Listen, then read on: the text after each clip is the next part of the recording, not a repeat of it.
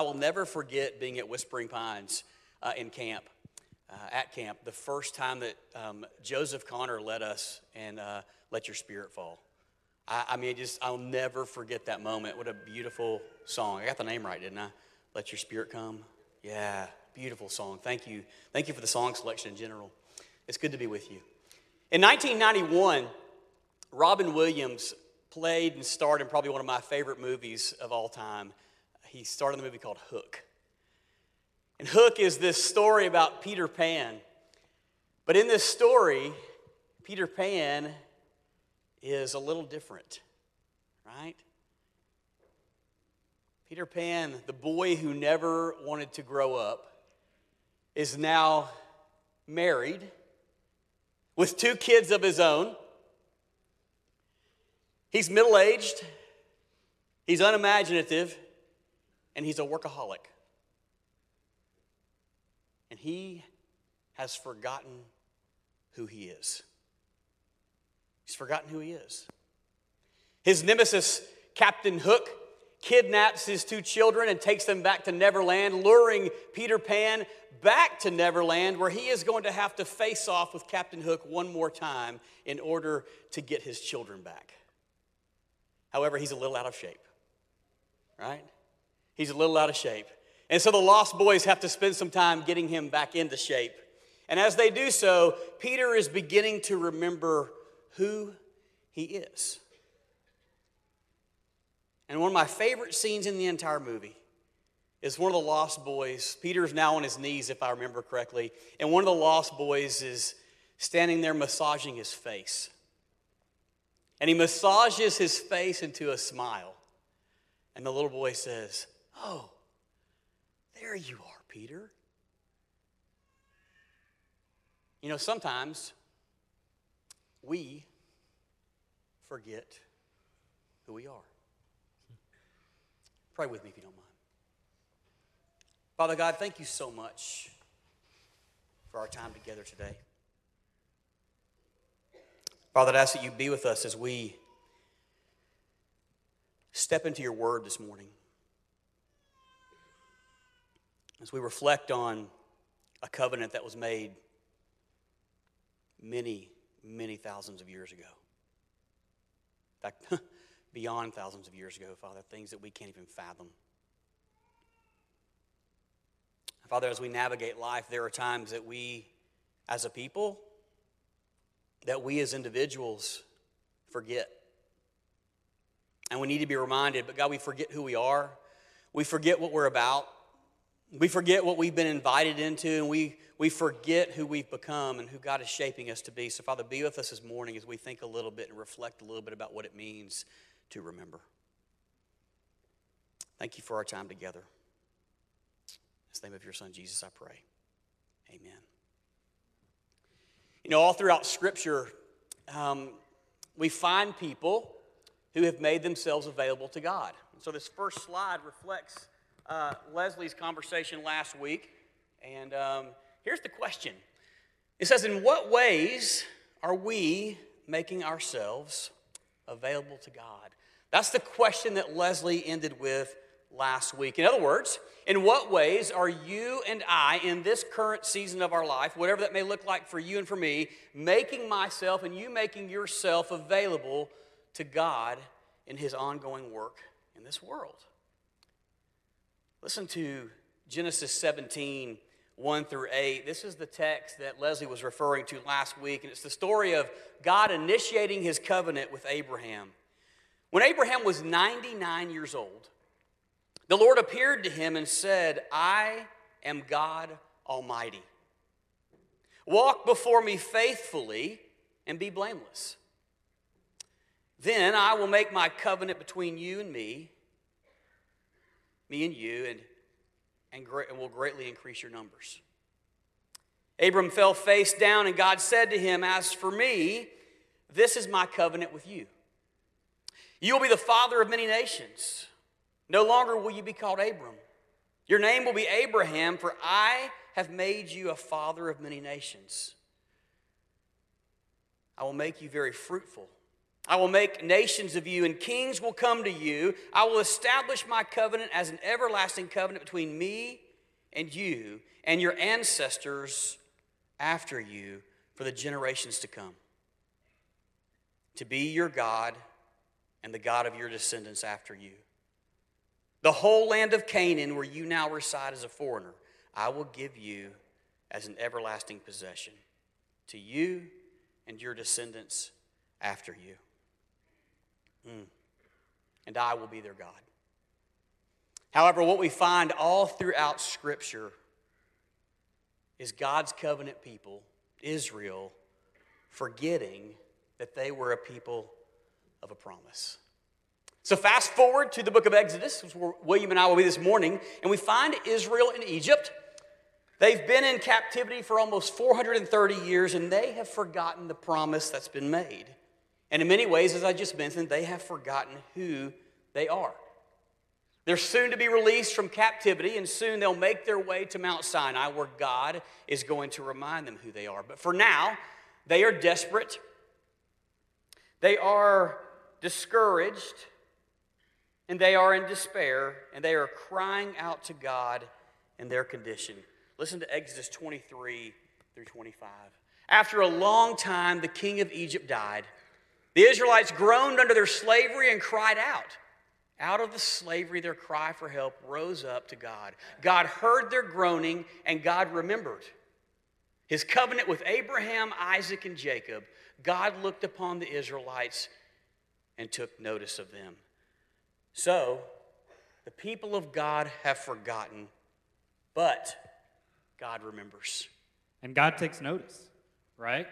God takes notice. He notices the Israelites.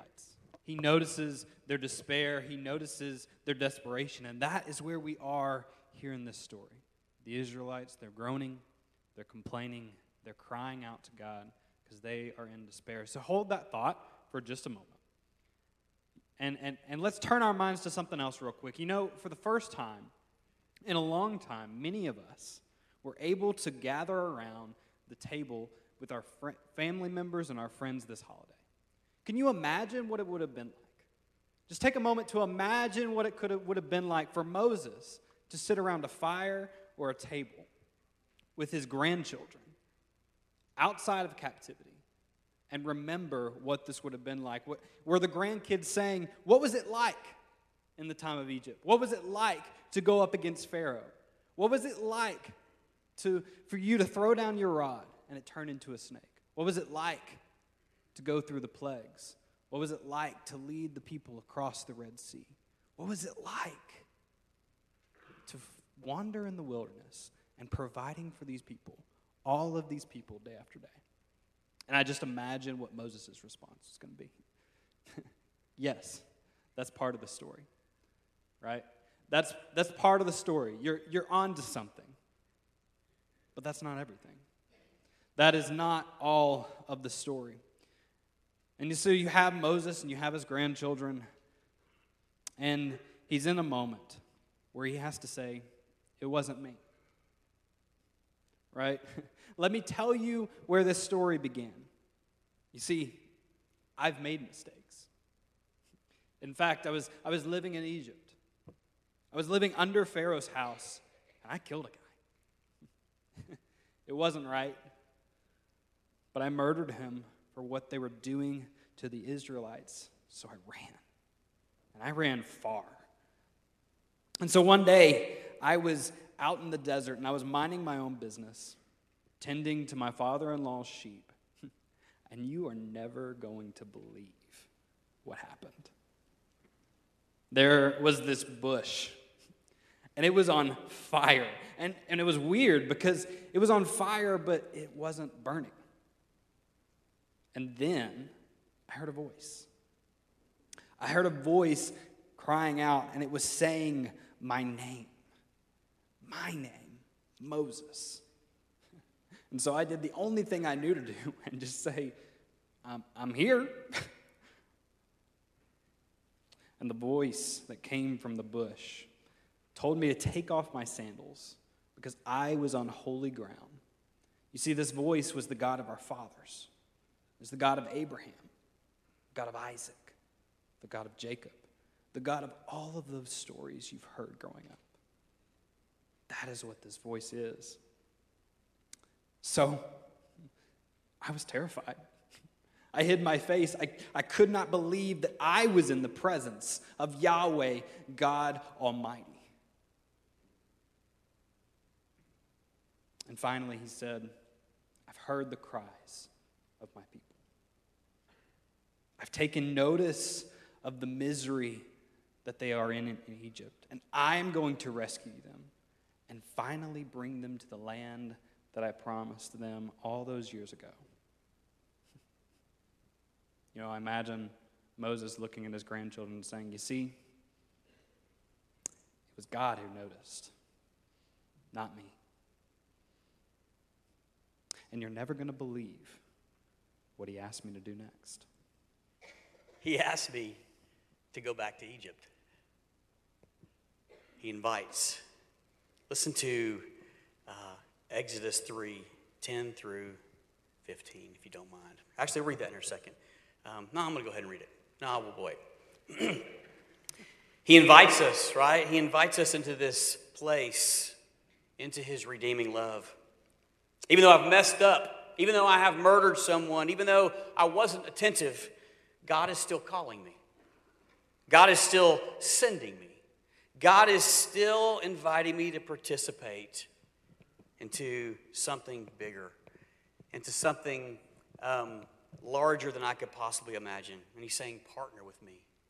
Join me in this mission. So now, listen to Exodus 3:10 through 15. It says, so come, I will send you to Pharaoh to bring my people, the Israelites, out of Egypt.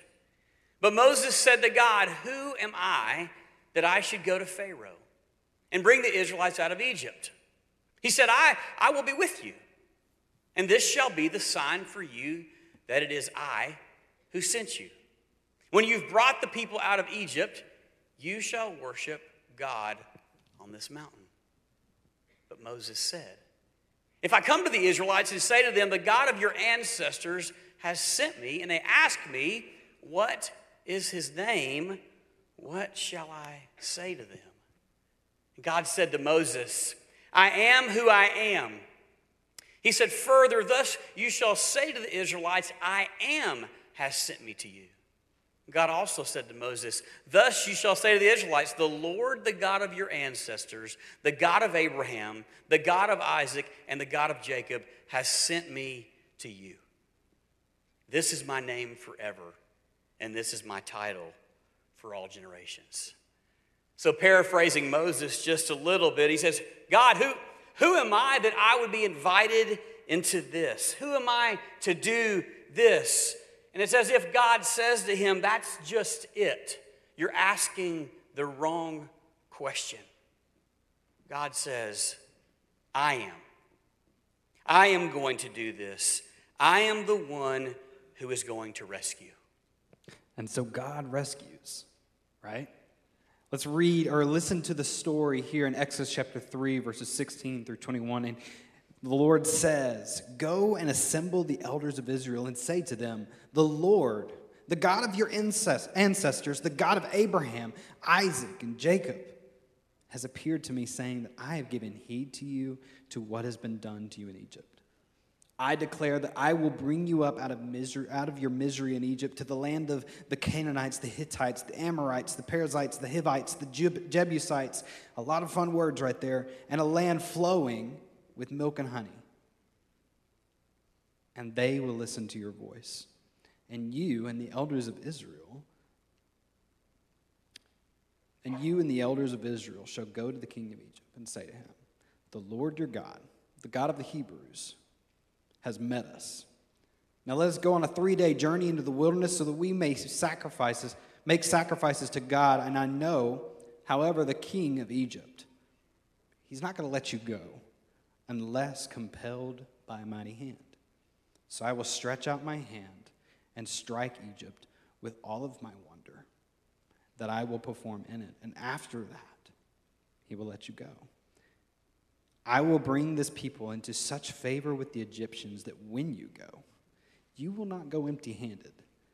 Each woman shall ask her neighbor and any woman living in that neighbor's house for jewelry and for gold and for clothing, and you shall put them on your sons and your daughters, and you shall plunder the Egyptians." And so Moses, he's been told, he told Moses to go to the people of Israel and tell them the Lord, the God of Abraham, the God of Isaac, the God of Jacob, has heard the cries of his people, that he is going to rescue them from the hands of the Egyptians, that he is going to be the one that delivers the land that was promised so long ago. And that's what you must embrace. I didn't rescue. Moses didn't rescue. God did. He took my mistake and invited me. He invited me to become part of the rescue mission. Did you hear that? He invited Moses to be a part of the rescue mission. So, in a sense, we become. And that's where we are. The rescue continues. The world is still crying out, still desperate, still discouraged, and still in despair, and still in need of God. A God who remembers the covenant with his people from long ago. You and I, we are still in need of rescue, and we're invited into this ongoing rescue mission. And so you and I become people of rescue. Like Moses, making ourselves available, which is what the first question was about that we began this whole thing with. That was from last week. Are we making ourselves available to God? Are we making ourselves available more specifically to God's mission? I might say it this way. Israel is not the only people to suffer from spiritual amnesia. We must be reminded. This is who we are. This is our identity. We are people who have made mistakes. We are people who are going to continue to make mistakes. We can't rescue anyone on our own, but God uses every one of us on his ongoing rescue mission. And because he remembers, we take notice. We take notice because we are of a people of a covenant. You see, we notice the cries of our community. We notice the cries of our neighbors. We notice the cries of our families, the cries of our fathers, of our mothers, the cries of our sons and our daughters. We notice the cries of our brothers and sisters sitting next to us in this very room. We take notice. And because we take notice, we invite. We invite others to the rescue because it's a story worth retelling over and over again. We recite, we claim, and you and I, we do our best to live the story of Jesus. And so if you think about it, our role, we help people remember. We remind others that we're still part of an ongoing story. And this, friends, is the intentional antidote to amnesia. We sing the songs. We provide an inventory of the reoccurring grace of God. We say, come and see. We help people make connections to the experiences and commitments from the past. And we meet people where they are because God meets people where they are. And because God has met us where we are. And because God is a God who walks with us as we wander through the wilderness. We remind people that God still restores people and communities, and that God still joins us, even when, maybe especially when, we have forgotten who we are. And in doing so, we do our very best to describe that voice coming from that burning plant. Because in God's voice, you and I hear the promise and the call, and it's there that we find our identity. We describe this voice of redeeming love, of unconditional love that continues to speak into the lives of people through Jesus and his way of life. And you and I invite people to remember his covenant with us. And in doing so, you and I refuse to pass on the amnesia. And then we join the rescue mission. We join the rescue mission. We join the redeeming story, the story that's been unfolding for thousands of years, the story that has been written in you and in me, the story of Abraham, the story of Isaac, the story of Jacob, the story of Moses, the story of Jesus lived out in our world today. You see, our world is in need of rescue. Our world is in need of rescue. They are crying out in desperation and despair, and God is in the business of rescuing his people. That is his mission, calling his people to join alongside him in his rescue. You see, it's not I who rescue. As the theologian Henry Nouwen once said, it is God who heals, not I. It's God who speaks words of truth, not I. It's God who is Lord, not I. And what we learn from the story of Moses is that it's God who rescues, not I. So the question remains, if it'll click over, you guys can take that next one. Where are you? Where are we in the story? This ongoing story, this continued narrative that extends for thousands of years. We put some pretty bold words up there to kind of reflect God himself, or God as this ultimate being that says, I am the one who remembers my covenant. And as a result of that, I am the one who invites you into this process. And as a result of you being invited to this process, you become part of who I am. So, because God is a missional God, we are missional people.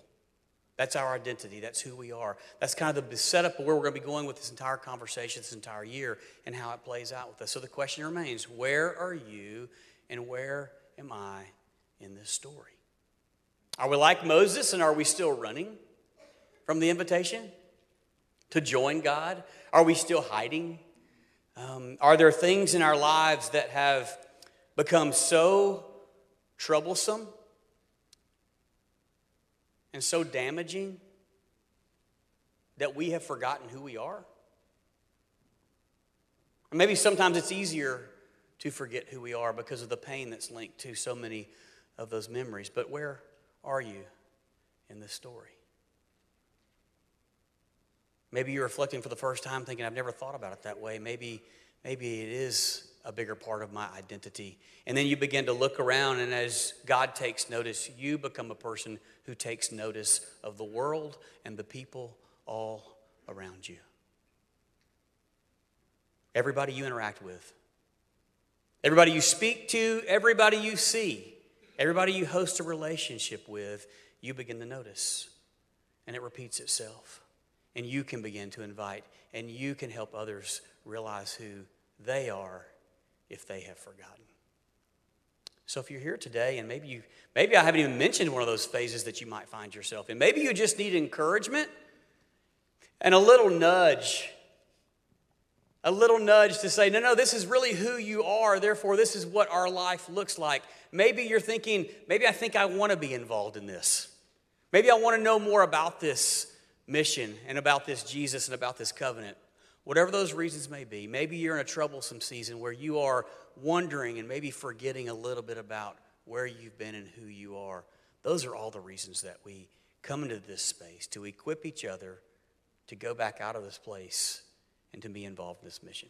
If you have any needs that we could possibly meet this morning, please come as we stand and sing.